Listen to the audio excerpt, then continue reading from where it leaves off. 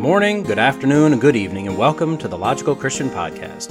I'm your Logical Christian, Dan Irwin. If you've joined me before, welcome back. If this is your first time here, welcome. At the Logical Christian Podcast, we look at what's going on in the world of current events, politics, science, and whatever the mainstream media feels is important to tell us, but rather than just accepting their spin and swallowing their narrative, we look at it logically, and we look at it as Christians. Links can be found in the show notes if you want to follow along. So with that, let's go be logical Christians. There's a series of memes and short videos, think TikTok, that have been around for a while that start off with, "How old were you when?" And then they give some crazy fact about how something you've been using your whole life was actually meant to be used differently, and it just blows your mind. For instance, how old were you when you learned that the hole at the end of the handle of your pot was meant to put your wooden spoon in so you didn't have to lay your messy spoon down somewhere? Now, ignoring those types of quirky factoids, as we age, we kind of assume that there are some things that we no longer need to learn about because we done learned it all we can learn about it. Turns out that may not be the case. On today's episode, we're going to relearn the value of life, then we're going to relearn what we thought we knew about sex, and finally we're going to relearn how the economy works. So get your cyanide capsule, and get ready to edit that Tinder profile, and put a fresh battery in your calculator, because new school is in session. Here we go. Do you remember when you were young, usually very young, but doesn't necessarily have to be, and you had that thing that you could not live without? For me, it was my bobber. That's what I called my pacifier. That's probably the earliest thing that had great value and worth to me. I really only remember it from pictures and stories that were told to me, but basically, this was kind of my blankie. One day when I was sick, apparently the cat got a hold of it and ruined it. And since I was sick, my mom couldn't go right out and get me another one, and my precious was gone. After decades of counseling, I've finally been able to come to terms. No, that's a joke. I'm theoretically perfectly stable and not at all psychologically traumatized by that. For my daughter, it was her ducky. That's what she called her blanket, because it used to have ducks all over it. Used to. It was made for her while she was still cooking by her uncle's mother, and she took it everywhere. I mean everywhere. In fact, there was one long drive, about 16 hours total, that we were an hour into to be gone for the week, and we realized we forgot it. We literally turned back and got it. That was a long day. Now, my mother has repaired it and remade it over and over again. Very little of it is the original, although she's always tried to retain as much as she could of the original. My daughter still has it. She doesn't carry it with her everywhere, or really anywhere anymore. She'll still sleep with it, but the value she's placed on it has dropped to a lesser value. I would imagine that if something were to happen to it today, she'd probably be upset. Give her another 10 years, and it would probably be an unfortunate thing if something were to happen to it. And as time goes on, the value decreases because our worldview increases. Now, that ducky will never be nothing, but it won't be a snot-flowing, wailing, inconsolable mourning type of thing, like when she was little. It seems like that's kind of the way of life, right? But should that be the worldview of life? Found on TheGuardian.com headline, "Are Canadians being driven to assisted suicide by poverty or healthcare crisis?" The byline is, "Critics argue laws are being misused to punish the poor, but experts say cases represent country's failure to care for its most vulnerable citizens." So as a little background, we're talking about people being able to make the decision to end their lives with the assistance of medical professionals, in one way or another, based on whatever criteria has been legalized in their country or state. There appears to be two methods to accomplish this: physician-assisted suicide or euthanasia. The difference is basically who does the work. With euthanasia, the medical professional oversees the administration of the lethal cocktail of drugs. With physician-assisted suicide, the medical professional prescribes the lethal dose, but the individual must initiate the administration. Currently, there are a handful of countries that have legalized both forms, a few more that have legalized one form, and a few that have specific locations within the country where one or both is legalized.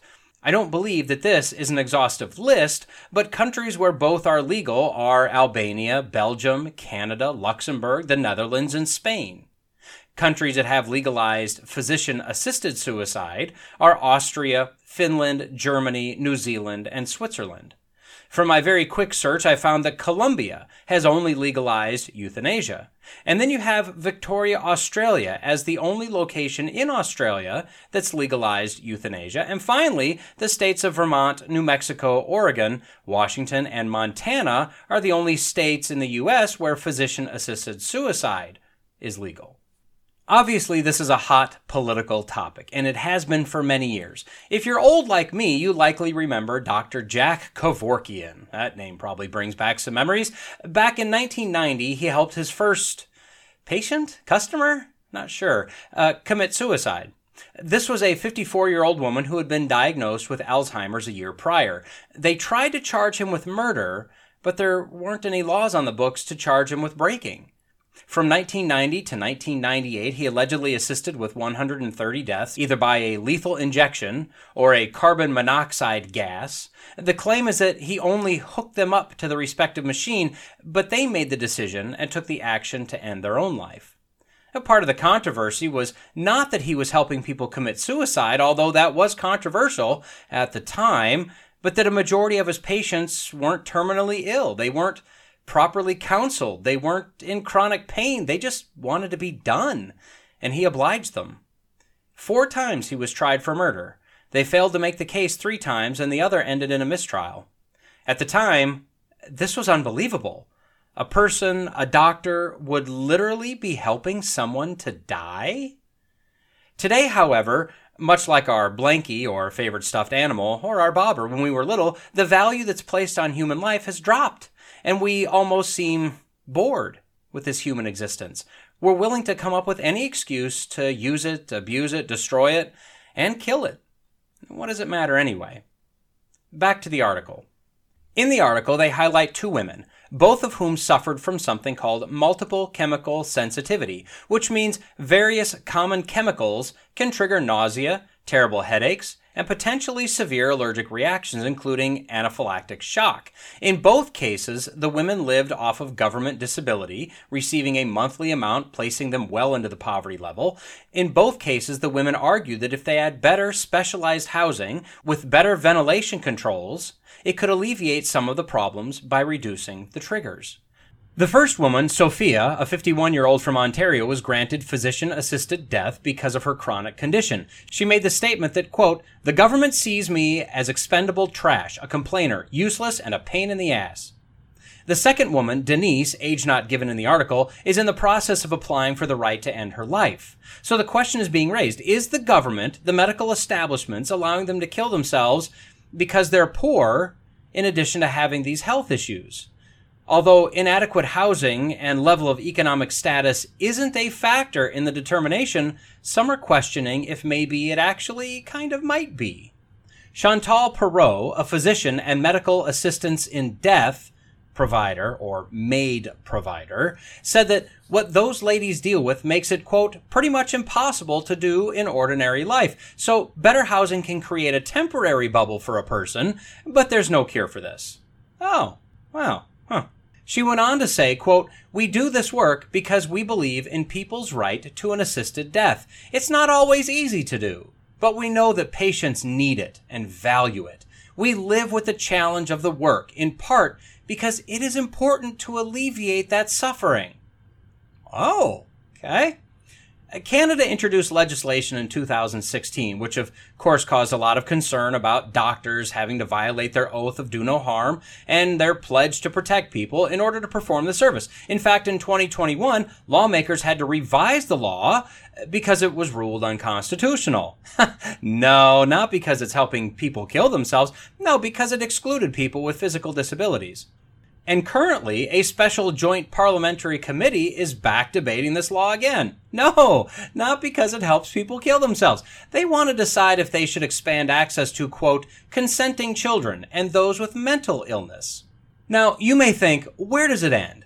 Well, you're silly. That's what silly people thought all the way back in 2016. But Hilary Ferguson, a bioethicist at Dalhousie University in Nova Scotia, has pointed out that, quote, many of the slippery slope arguments that were made initially never happened.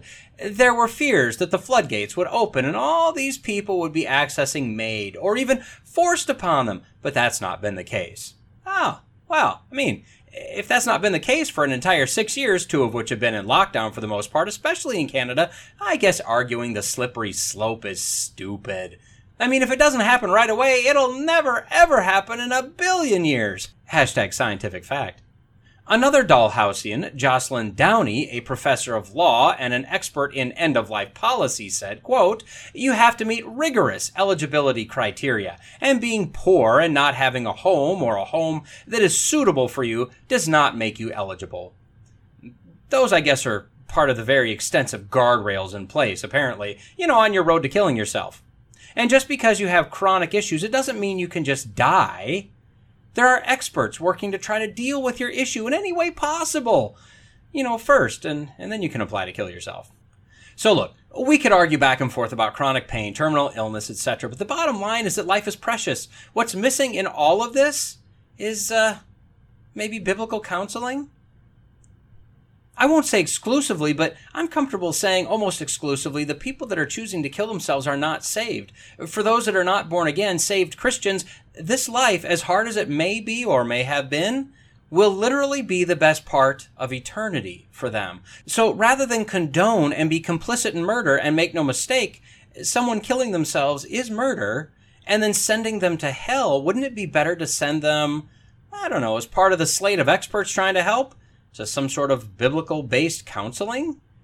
These people have lost hope. The body may be failing, their life may be unbelievably difficult, but more than anything, they've lost hope. And they have no hope because they have nothing to hope in.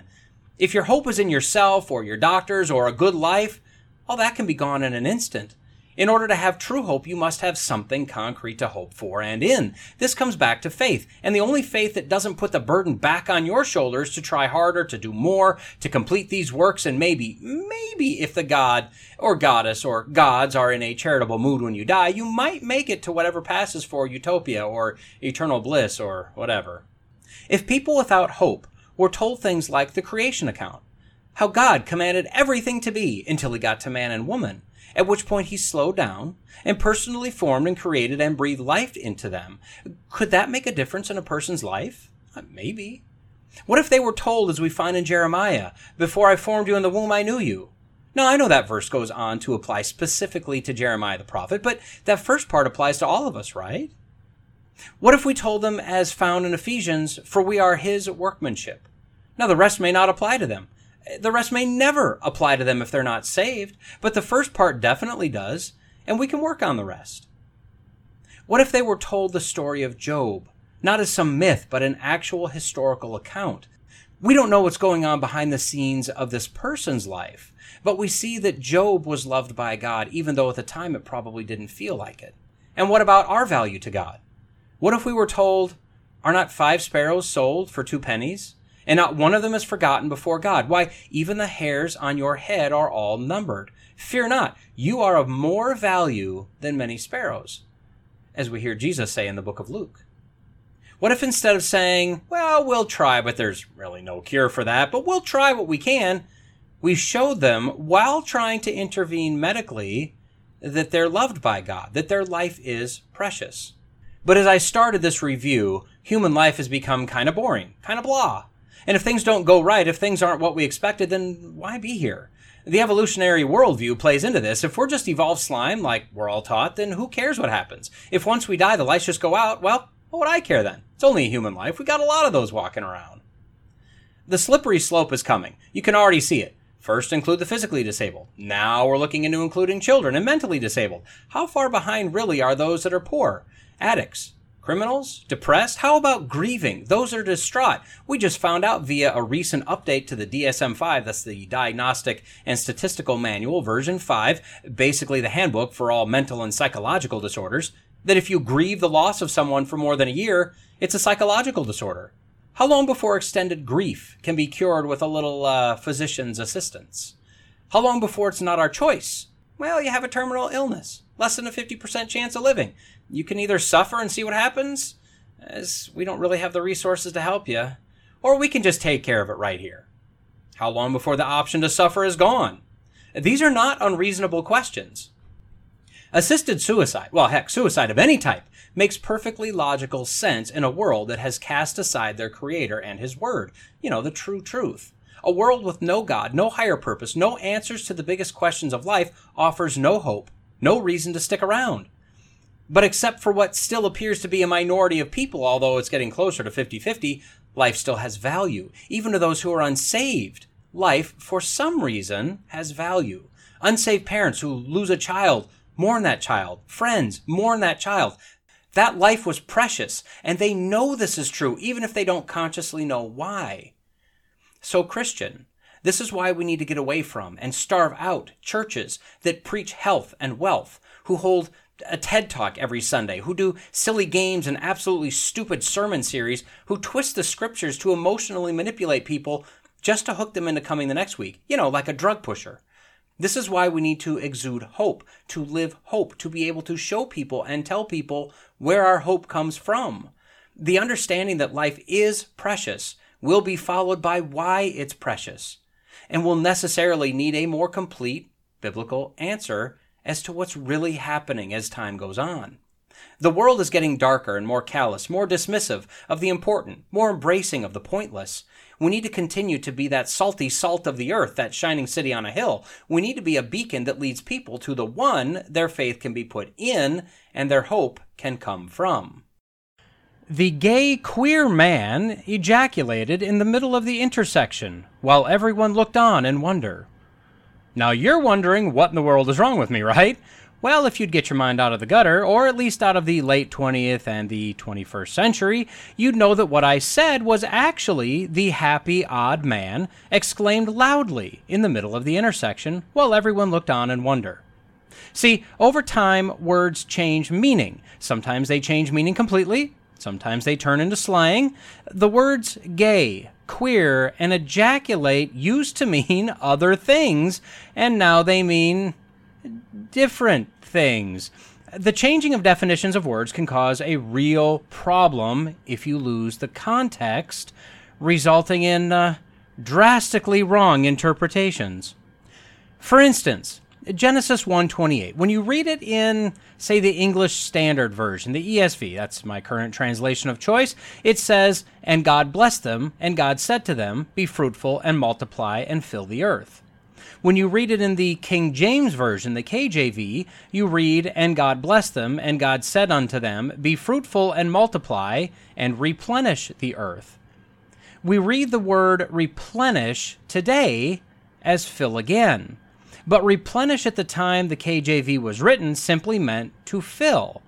But because some people like to ignore the context, they want to try to shove evolution in there, saying that there was obviously some other species or race or whatever prior to what eventually evolved into Adam and Eve, and that's when God breathed into them His breath of life, giving them souls, etc., etc. It's a stupid theory, all because they refuse to understand the definition and the context. And that brings us to our article from the BBC.com, headline, "The Invention of Heterosexuality." And let me point out that the word heterosexuality is in quotes, and you'll understand why in just a moment. Now, this article is from 2017, but it popped up in, some feed that I worked my way through. I tossed it into my pile o' articles to take a look at later and decide if it would be worth bringing to all of you. And by the third paragraph, I was like, yeah, you're going to want to hear this. So the author of this article, we'll call him Brandon Ambrosino, because that's his name. He makes the claim that, quote, 100 years ago, people had a very different idea of what it means to be heterosexual. Understanding that shift in thinking can tell us a lot about fluid sexual identities today. So the article starts by telling us the definition of the word heterosexuality from two dictionaries in the early 1900s, both of which defined it basically as an abnormal or perverted sexual passion for the opposite sex. By 1934, the definition had shifted to basically what we have today, a sexual passion for the opposite sex, or also normal sexuality, or as we call it today, being straight, which in itself is a slang definition for a word that has a different meaning. Mr. Ambrosino comments that when he tells people of the old definitions, they're shocked. And why? Because it just feels like heterosexuality has always been what we think of it as. He then cites a video from a few years prior to the article, a man on the street type of video, where people were asked if they thought homosexuals were born that way or not. Of course, as expected, a variety of responses were given, to which the video creator then drops the gotcha hammer, quote, "When did you choose to be straight?" oh. Apparently, quote, most were taken back, confessing, rather sheepishly, never to have thought about it. Feeling that their prejudices had been exposed, they ended up swiftly conceding the videographer's obvious point. Gay people were born gay, just like straight people were born straight. Now, the video creator argues the point that both hetero and homosexuality have always just been there. The author of the article, however, argues that more work needs to be done to understand this, which he's willing to undertake for our benefit, I guess. He argues that homosexuality came into existence at a certain point, but so did heterosexuality. He says that we don't talk about it because many reasons, including, quote, religious bias and other types of homophobia. I just kind of love how he automatically classifies religion as homophobic. He then goes on to say, quote, the biggest reason we don't interrogate heterosexuality's origins is probably because it seems so, well, natural, normal. No need to question something that's just there. But heterosexuality has not always just been there, and there's no reason to imagine it always will be. I'll be honest. I'm not going to go deep into this article. You know the drill. The link is in the notes. You can check it out if you'd like. But he goes on to explain that, sure, quote, different genital intercourse. Now, how much of a turn-on would that be for a pair of newlyweds to discuss on the wedding night, huh? He says that's been around forever. You know, if it wasn't, no more people, because no more babies, as the other options, those don't produce babies. They produce some bouncing baby STDs, but no babies. So as he and some queer theorists and others that he quotes argue, sex has always been there as just an animal instinct, but sexuality is nothing but a construct of society, and heterosexuality is nothing but one of those constructs. The author then goes on to use a number of red herrings, which is it's a type of logical fallacy that shifts focus away from the actual topic to something else that has very little, if anything, to do with the topic in order to try and prove a false conclusion. For instance, he cites an author that speaks of a certain type of fish that always was, but was only discovered 10 years earlier. So, see? Sexuality always was. It just wasn't known, so, same as the fish. He also cites a book from the 19th century where a number of perversions were discussed, but the term heterosexuality wasn't used very often, as the author of the book considered it to be sexual instinct and normal. The author of the article says slavery used to be normal too. So, see? He then works his way through the Stoics, who felt that the only use for sex was procreation.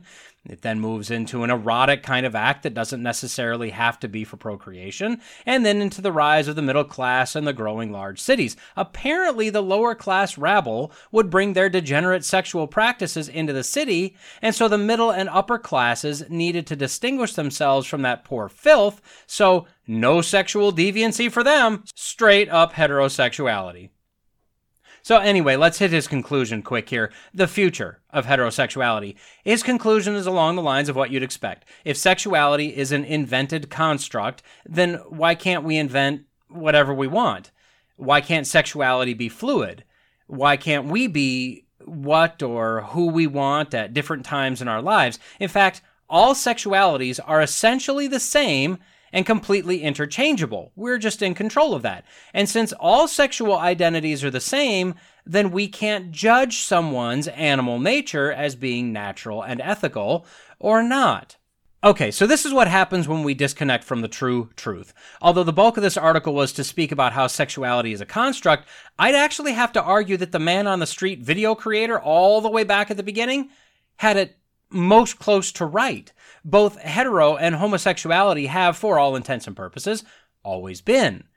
We know that heterosexuality, as we understand the term, and frankly, I don't care how dictionaries or various cult movements have defined it in the past, as illustrated by my somewhat shocking lead-in sentence, we know it was created by God himself back at the very beginning when he made woman for man and told them to go fill up the earth.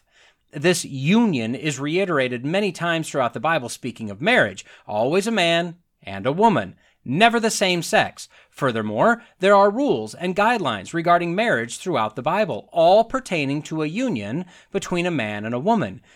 You will never see a blessed same-sex union or rules or guidelines for how to live in a same-sex situation in the Bible. However, the same cannot be said for a homosexual relationship. There's no way to know when this practice first started. My guess would be probably in the pre-flood world, but that would be pure speculation since we have no record of that, only that men were evil in every thought they had. We also don't know what exactly happened between Noah and Ham after the flood when Ham saw the nakedness of his father. Based on Noah cursing Ham because of what he had done to him, something happened. It could have been a perverse act. It could have been a perverse thought. It could have just been simply him enjoying his father in a lowly, weakened, undignified position, and then thinking his brothers would enjoy mocking their father as well. We don't really know. So again, all there can be is just pure speculation. So the first implication of homosexuality is in Genesis 19 with the town of Sodom. Although it's not stated outright, it's clear that the men of the town wanted to rape the new visitors that came to the town. This is implied by Lot telling them to not do this wickedness. That clearly shows that when they said they wanted to know these strangers, they weren't talking about going and having a cup of coffee. It's further clarified when Lot tries to offer the mob his 2 virgin daughters. Why mention their virginity unless this was a sexually crazed mob? Side note, I can't even imagine the type of person, man, or father you'd have to be to offer your children, your daughters to a mob. I digress. Then the wickedness of both Sodom and Gomorrah was punished with utter destruction. Every living thing was destroyed, all vegetation completely wiped out. Then we get into the Mosaic Law, which clearly describes what is and isn't acceptable. The male-female marriage union is acceptable. And that's it, nothing else. Specifically discussing homosexuality, we find Leviticus 18:22 says, "You shall not lie with a male as with a woman. It is an abomination." That seems fairly clear. But moving forward a couple chapters to Leviticus 20, verse 13, if a man lies with a male as with a woman, both of them have committed an abomination. They shall surely be put to death. Their blood is upon them. So, again, an abomination, this time with a penalty, the penalty being death.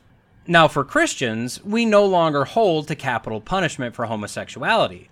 But the New Testament still clearly maintains homosexuality as a sin.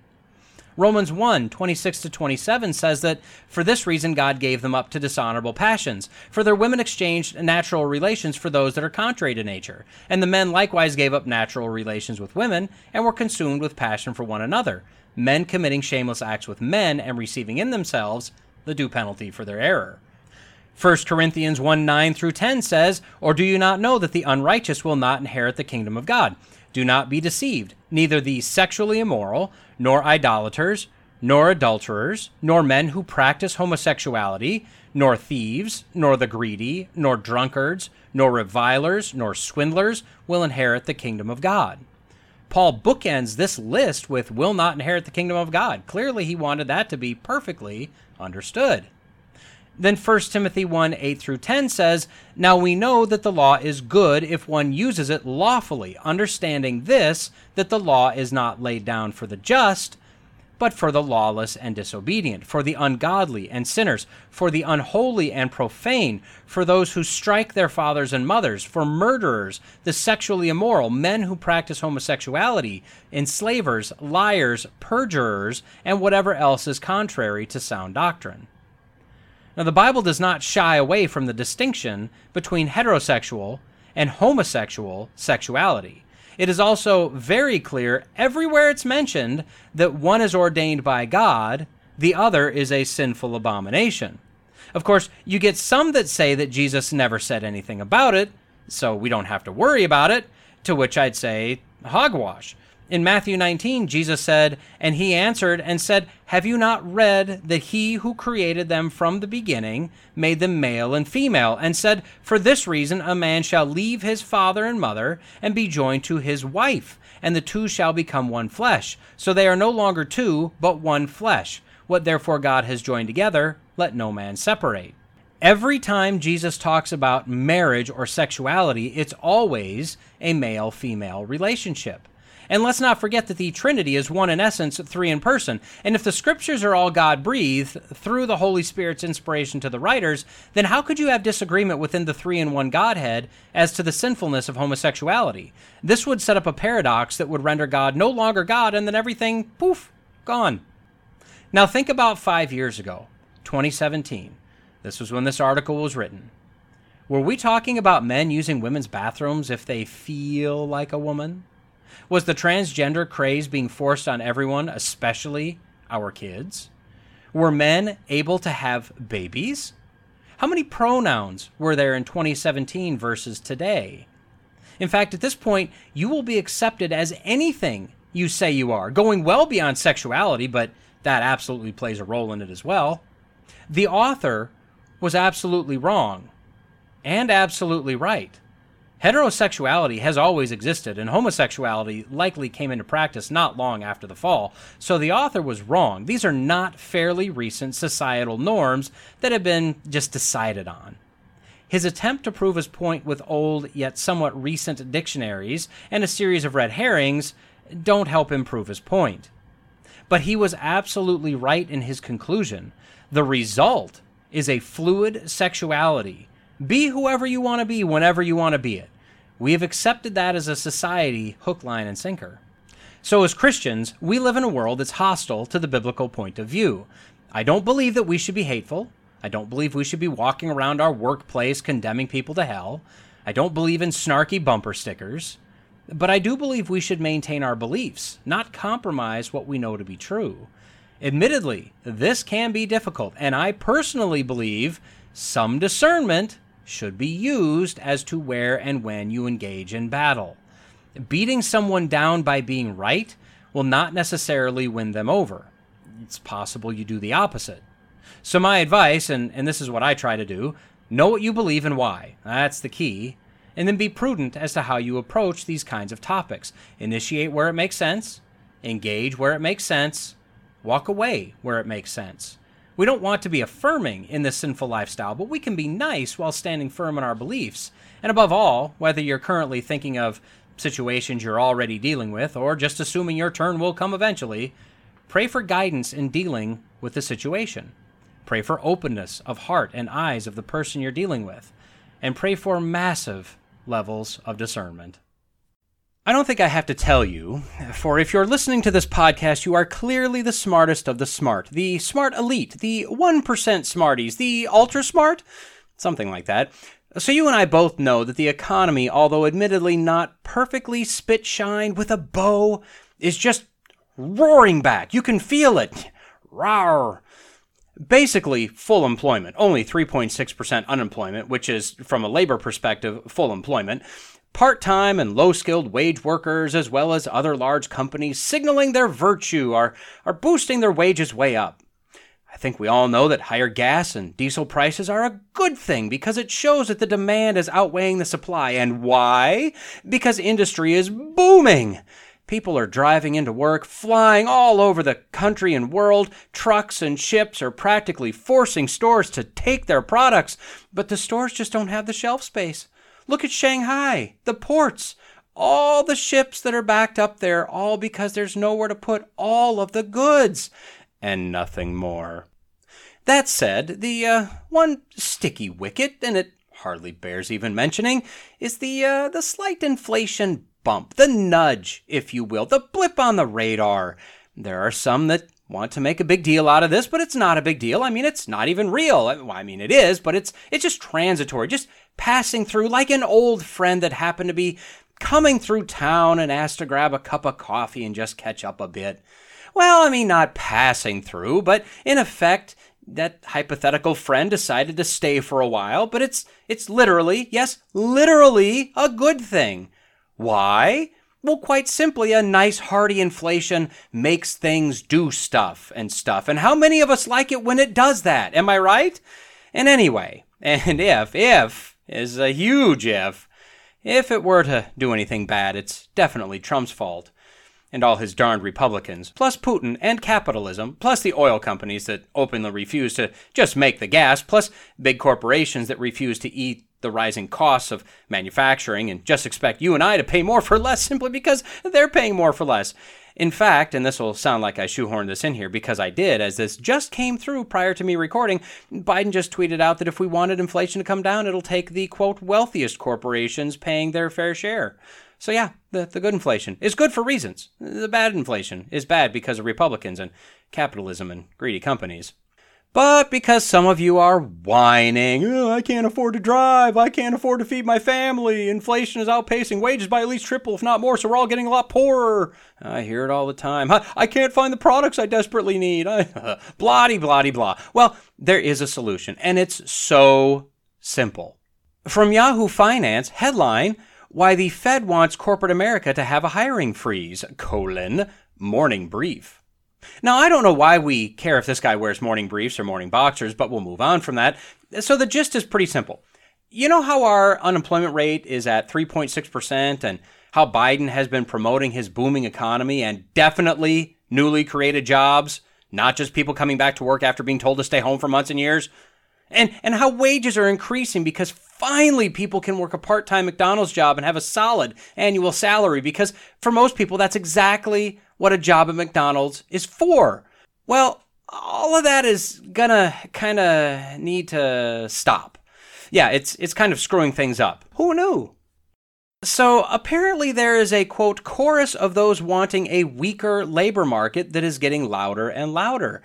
In fact, Bank of America is, quote, rooting against the home team on this one.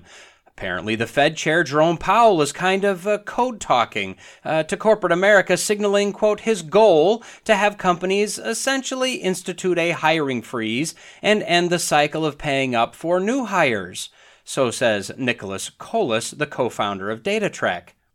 Yep, I guess Powell wants to use the power of the Fed, which, on a side note, should be eliminated from our country, in my opinion, as they've never done anything productive, they're only destructive. He wants to kind of hammer corporations into putting a freeze on hiring and drop from 11.5 million job openings to at least 8 million or less. You know, for normalcy. And how is he going to hammer them? Well, by slamming the stock market. See, if he keeps raising interest rates, it's going to continue to spook the market, and that'll shake consumer confidence and I guess make corporations stop doing things. I don't know. Look, I'm not a Fed whiz kid like 69-year-old Jerome Powell, so admittedly, I don't know how all this works. But the bottom line is that what we definitely want, what Powell definitely wants, is a recession. And the corporations can decide if they want a big one or a mild one. So, I mean, that's great. Who can't wait for a nice recession following inflation? I sure hope a solid lingering depression is next, huh? Okay, the reality is, the leftist monetary and economic policies and theories have never worked. Their theories on higher taxes consistently bring in lower revenue than the theory of using lower taxes. Their theory of government handouts, welfare in massive ways, only hurts the country and the population, where the alternative of working to get people off of welfare programs does nothing but good for everyone. Their theory of a living wage, the $15 per hour for now, well, the right tried to warn them. Anyone with half a brain tried to warn them that kind of forced increase will lead nowhere good, but they knew better. A good chunk of companies and states that have mandated this have already backed off of this because it's unrealistic.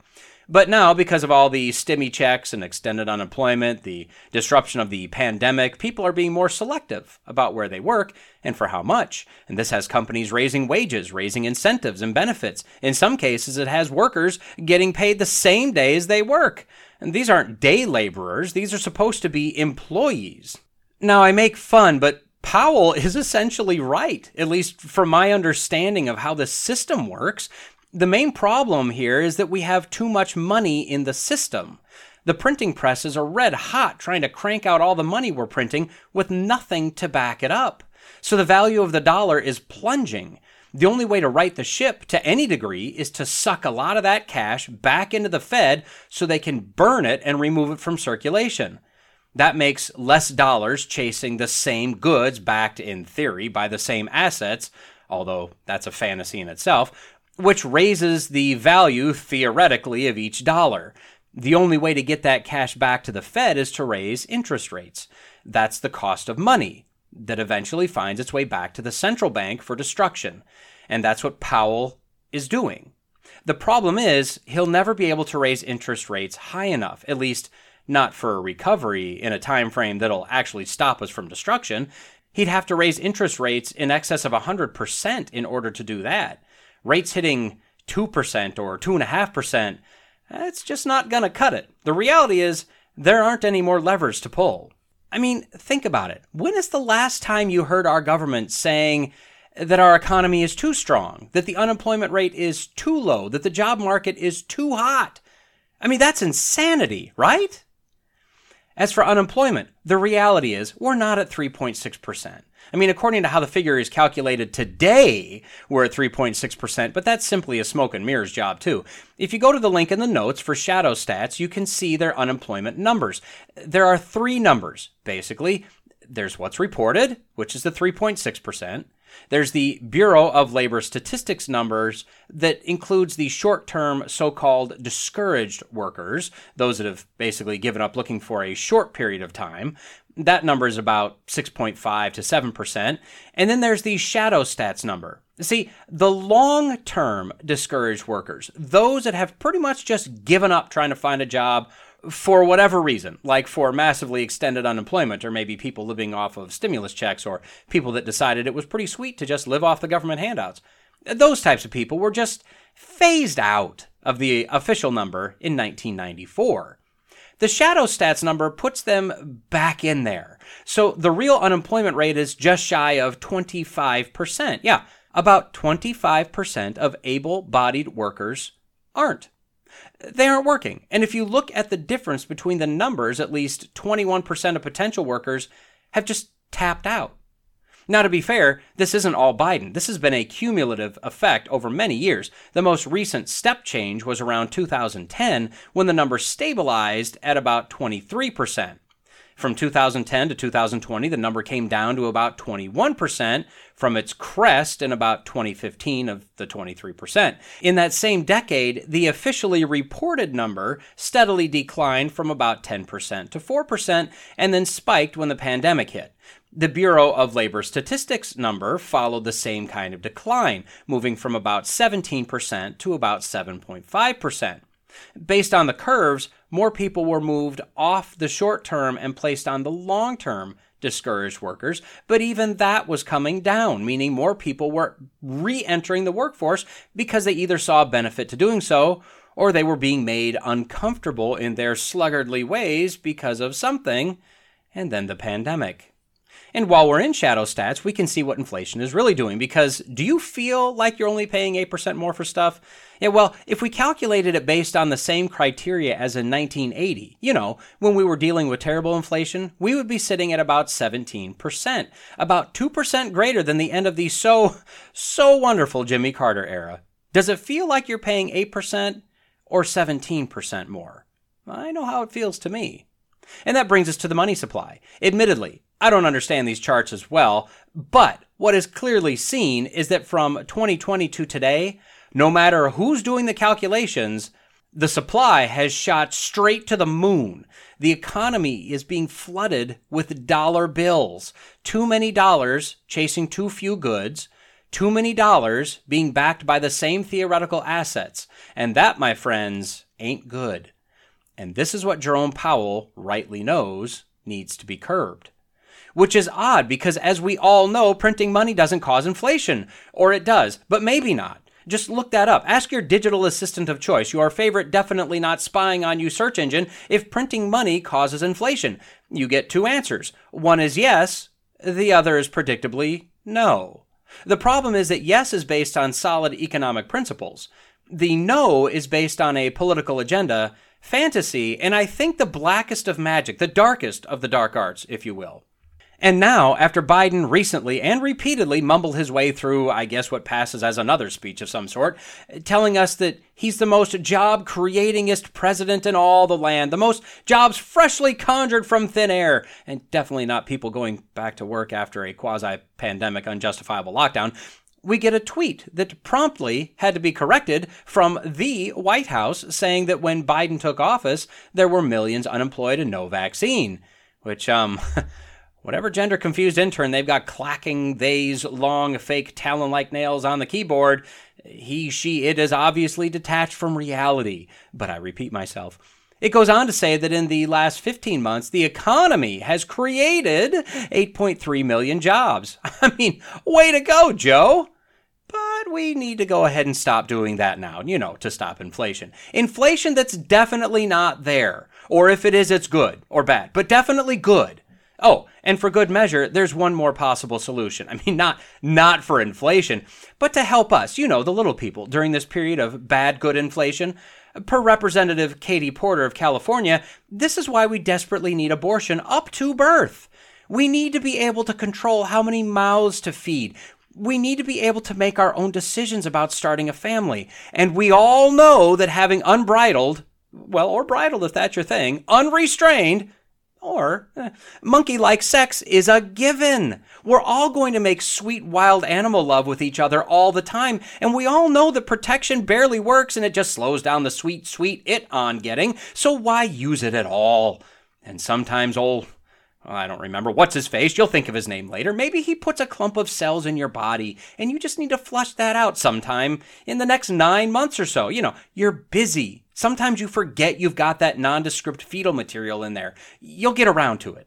Now, personally, I'd like to expand on Katie's very obvious and common sense solution. What happens if a dad of 3, married to a lazy, obviously socially backward or oppressed by toxic masculinity, stay-at-home mom who contributes nothing of importance, cash money, what happens if he loses his job? Well, maybe he needs to have less mouths to feed. Come here, kids, let me teach you how to draw straws. And listen, what is Grandma contributing? Nothing. That's right. But she eats, doesn't she? Well, maybe just stop that. Just think, if we just had the ability to eliminate some of these useless eaters, which are really nothing but post-birth cell clumps, just think of how much food will be back on the grocery aisle shelves and how much of that virtually worthless cash you could have in your pocket. I kid. But seriously, I'm not kidding at all. If you don't think that's what's coming, you're a fool. Around 1930, and it was hard to find an exact date, but it's around there, and there's readily available video you can look up if you want, George Bernard Shaw said, quote, "I object to all punishment whatsoever. I don't want to punish anybody, but there are an extraordinary number of people who I want to kill, not in any unkind or personal spirit, but it must be evident to all of you. You must all know half a dozen people, at least, who are of no use in this world, who are more trouble than they're worth. And I think it will be a good thing to make everybody come before a properly appointed board, just as he might come before the income tax commissioners and say, every 5 years or every 7 years, just put them there and say, 'Sir' or 'Madam, now will you be kind enough to justify your existence?' If you can't justify your existence, if you're not pulling your weight in the social boat, if you're not producing as much as you consume, or perhaps a little more, then clearly we cannot use the big organization of our society for the purpose of keeping you alive, because your life does not benefit us, and it can't be of very much use to yourself."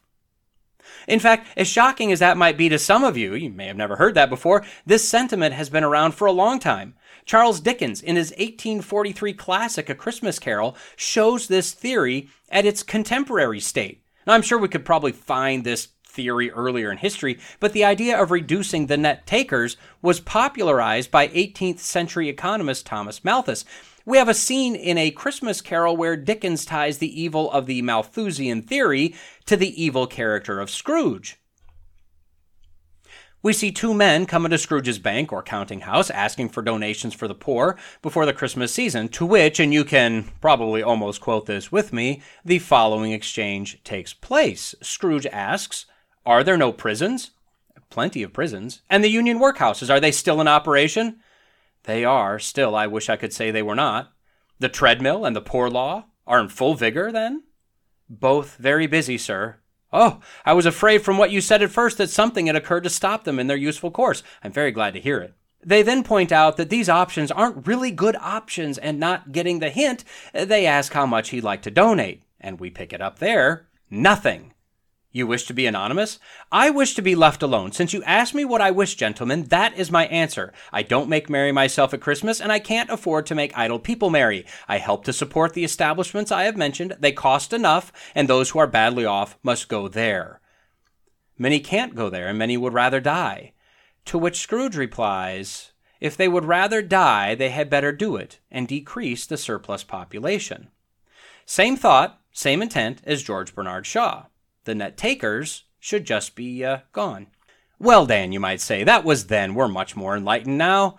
Yeah, but Dr. Ezekiel Emanuel said back in 2014, and has reiterated this many times, that he feels we should all die by the age of 75, max. He's not advocating for murder or euthanasia, yet.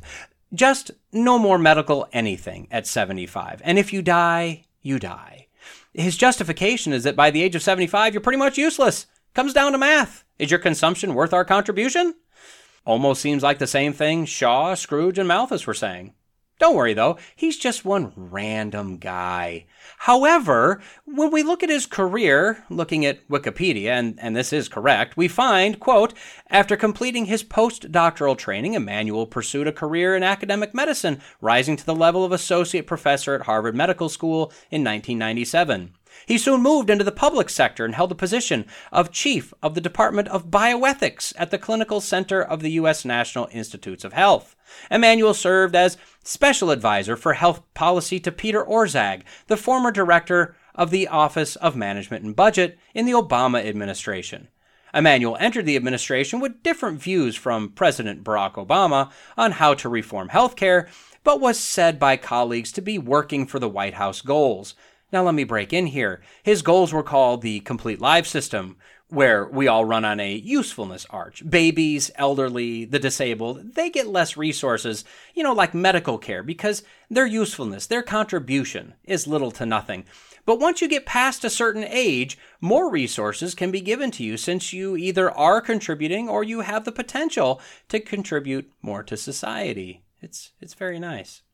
Continuing with the article, quote, since September 2011, Emanuel has headed the Department of Medical Ethics and Health Policy at the University of Pennsylvania, where he also serves as a Penn Integrates Knowledge Professor under the official title Diane S. Levy and Robert M. Levy University Professor. On November 9th, President-elect Joe Biden named Emanuel to be one of the 16 members of his Coronavirus Advisory Board. So, bioethics and a chief architect of Obamacare, and on the COVID advisory board. This guy, the guy that wants useless eaters to just kind of, fade into the sunset. Wonderful. So what do we see here? Well, all of this is rebellion against God. Murdering babies. The Bible's very clear that children are a blessing, to have as many as you can, that they're special in the eyes of God. Murdering the elderly. The Bible shows us the importance of wisdom, the wisdom of those that have gained it over many years, that the old are instrumental in the teaching of the young. Think of the basic progression we all go through growing up. Our parents are smart. Our parents have the IQ of a stump. Our parents are wise. And then murdering those that can't contribute at least as much as they consume. The disabled. They're in view here. The Bible tells us that all people are image bearers of God, and therefore not to be mistreated. The path we're quickly heading down is pure, unadulterated evil. As for the current economic situation, the Bible is very clear that we are to be neither a borrower nor a lender, that the borrower is slave to the lender, and I think that if you've ever had a loan, you know that feeling. No, I have not finished my Dave Ramsey baby steps. I'm down to the mortgage, though, and I'm not saying I'll never take a loan again. It's possible. But look at our world. Look at the debt. Personal, consumer, student loan, mortgage. We're a buy now, pay later society, and that's what our government is too, just on a massive scale that none of us can realistically comprehend. So unless you're a saint, and you're not, we've all been caught in a lie. And we've all, at least once in our lives, thought if we just stick with that lie, it'll all work out in the end. So we lie to cover the lie and lie to cover those lies, and eventually we come to a point where our fanciful tale becomes inconsistent with reality. As my favorite TV judge, Judge Judy, says, if you tell the truth, you don't have to have a good memory. Well, this is literally the same kind of death spiral our economy is in. Everything is being propped up with funny money. Everything is over-leveraged. The government is spending out of control. The percentage of takers are starting to eclipse the percentage of makers. And no, I'm not advocating for a purge. And to cover our debts, to cover their tracks, our government just turns the dial up on the printing presses. As long as we have whatever material those bills are made of, and as long as we have that special ink, we're good. And coming soon, mandatory digital currency. If that becomes a reality, all bets are off. It'll be a straight downward plunge into hopefully only second world status. There's no easy solution for this. We can't just rip the Band-Aid off. But pulling it off slowly won't fix it either. I don't know when, but harder times are coming. The best thing we could do is have a government that cared more about humanity than they do about their own personal wealth and elected position. Admitting that we're in trouble, cutting every last drop of extraneous spending, slicing government employees to the bare minimum, shutting down departments, right-sizing taxes, right-sizing interest rates, boosting energy production, becoming a net exporter of everything possible rather than a net importer, and many, many other changes. That's how we claw our way back. And this would be over generations, not years. What we're seeing is government in a sinful world. I don't have a problem with the concept of taxes. That's what the tithe was in the Old Testament. It was basically taxes. I just want them used only for what they should be used for, not homosexual monkeys or turtle tunnels. To take money from the people and misuse it is theft. We're seeing a government that's lying to its people over and over on both sides of the aisle, although one more than the other. I'll let you decide. No, I won't. It's the left. They're the bigger liars. Easily debunkable. We're seeing violation of the wisdom of not being a borrower, and we're seeing on a grand scale why this is found in the wisdom literature. We're seeing the devaluation of human life, no longer image bearers of God, rather eaters or takers. We're basically running almost as fast as we can in the opposite direction of anything the Bible has to tell us.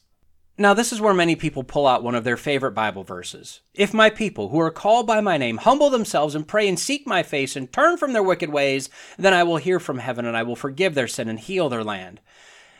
No, that's not a promise to us in the United States or at this time in history. That verse has a context, and that context matters. Stop using it wrong. That was for the Israelites. This was stated by God to Solomon after the temple was finished, and God told him when, not if, when he causes drought, famine, pestilence among them.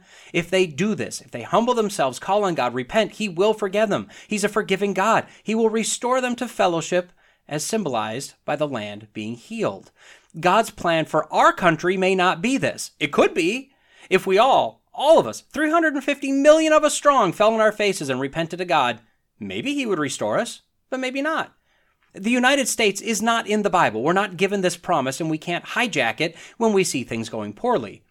But we don't need to bother ourselves with hypotheticals, do we? I'm not really envisioning a country coming back to God like that. That said, the principles, the application of that oft misused verse does apply to us personally. We each need to humble ourselves to God, to repent, and to recognize that God is sovereign. Our job is to do our job. Pray, work, serve, love God, love others, go and make disciples. We're also to provide, to work, to be wise. We have no guarantee of prosperity or restoration as a nation. We have no guarantee of prosperity as an individual. But we do have the promise of salvation, sanctification, and when we do occasionally sin all of the time, we have the promise of restoration if we humble ourselves, seek God's face, and turn from our wicked ways. I don't have a solution, and the Bible doesn't have a solution that our government appears to be willing to accept for the insanity we're seeing, and going to be seeing more of soon. But we do have the promises of God in His Word to us personally. As times get harder, and they will, don't lose sight of the true truth. Always rest on, build on, fall back on the solid rock. That will never change. It will never move, and it will never disappoint. And with that, we've reached the end of this episode of the Logical Christian Podcast. If you've made it this far, the odds are you liked what you heard. I'd greatly appreciate a like, a comment, and a review if you're so inclined. As you likely already know, it all helps with the algorithms. Don't forget to subscribe so you can be notified whenever a new episode drops. And finally, if you found this podcast useful or entertaining, share it with your friends, your enemies, your in-laws, your outlaws. If you want to reach me, you can do so at lcpodcast@outlook.com, or increasingly, I'll be using @lcpodcast on Getter. Lawrence J. Peters said, "Against logic, there is no armor like ignorance." But Jesus told us that if you abide in my word, you are truly my disciples, and you will know the truth, and the truth will set you free. So stay in the word, stay logical, stay faithful, and until next time, God bless.